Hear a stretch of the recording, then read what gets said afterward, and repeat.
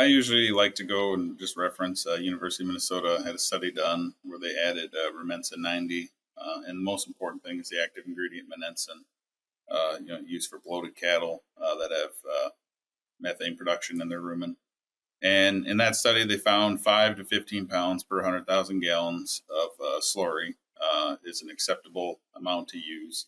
I usually, start at the 5 pounds, but if somebody's kind of guessing that they have 400,000 pounds of that in there, well, then we might want to round up usually.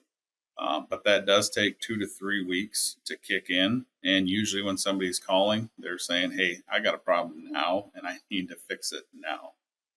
So we also have a defoaming product. It's just a corn-based oil that works at knocking down that foam kind of quickly.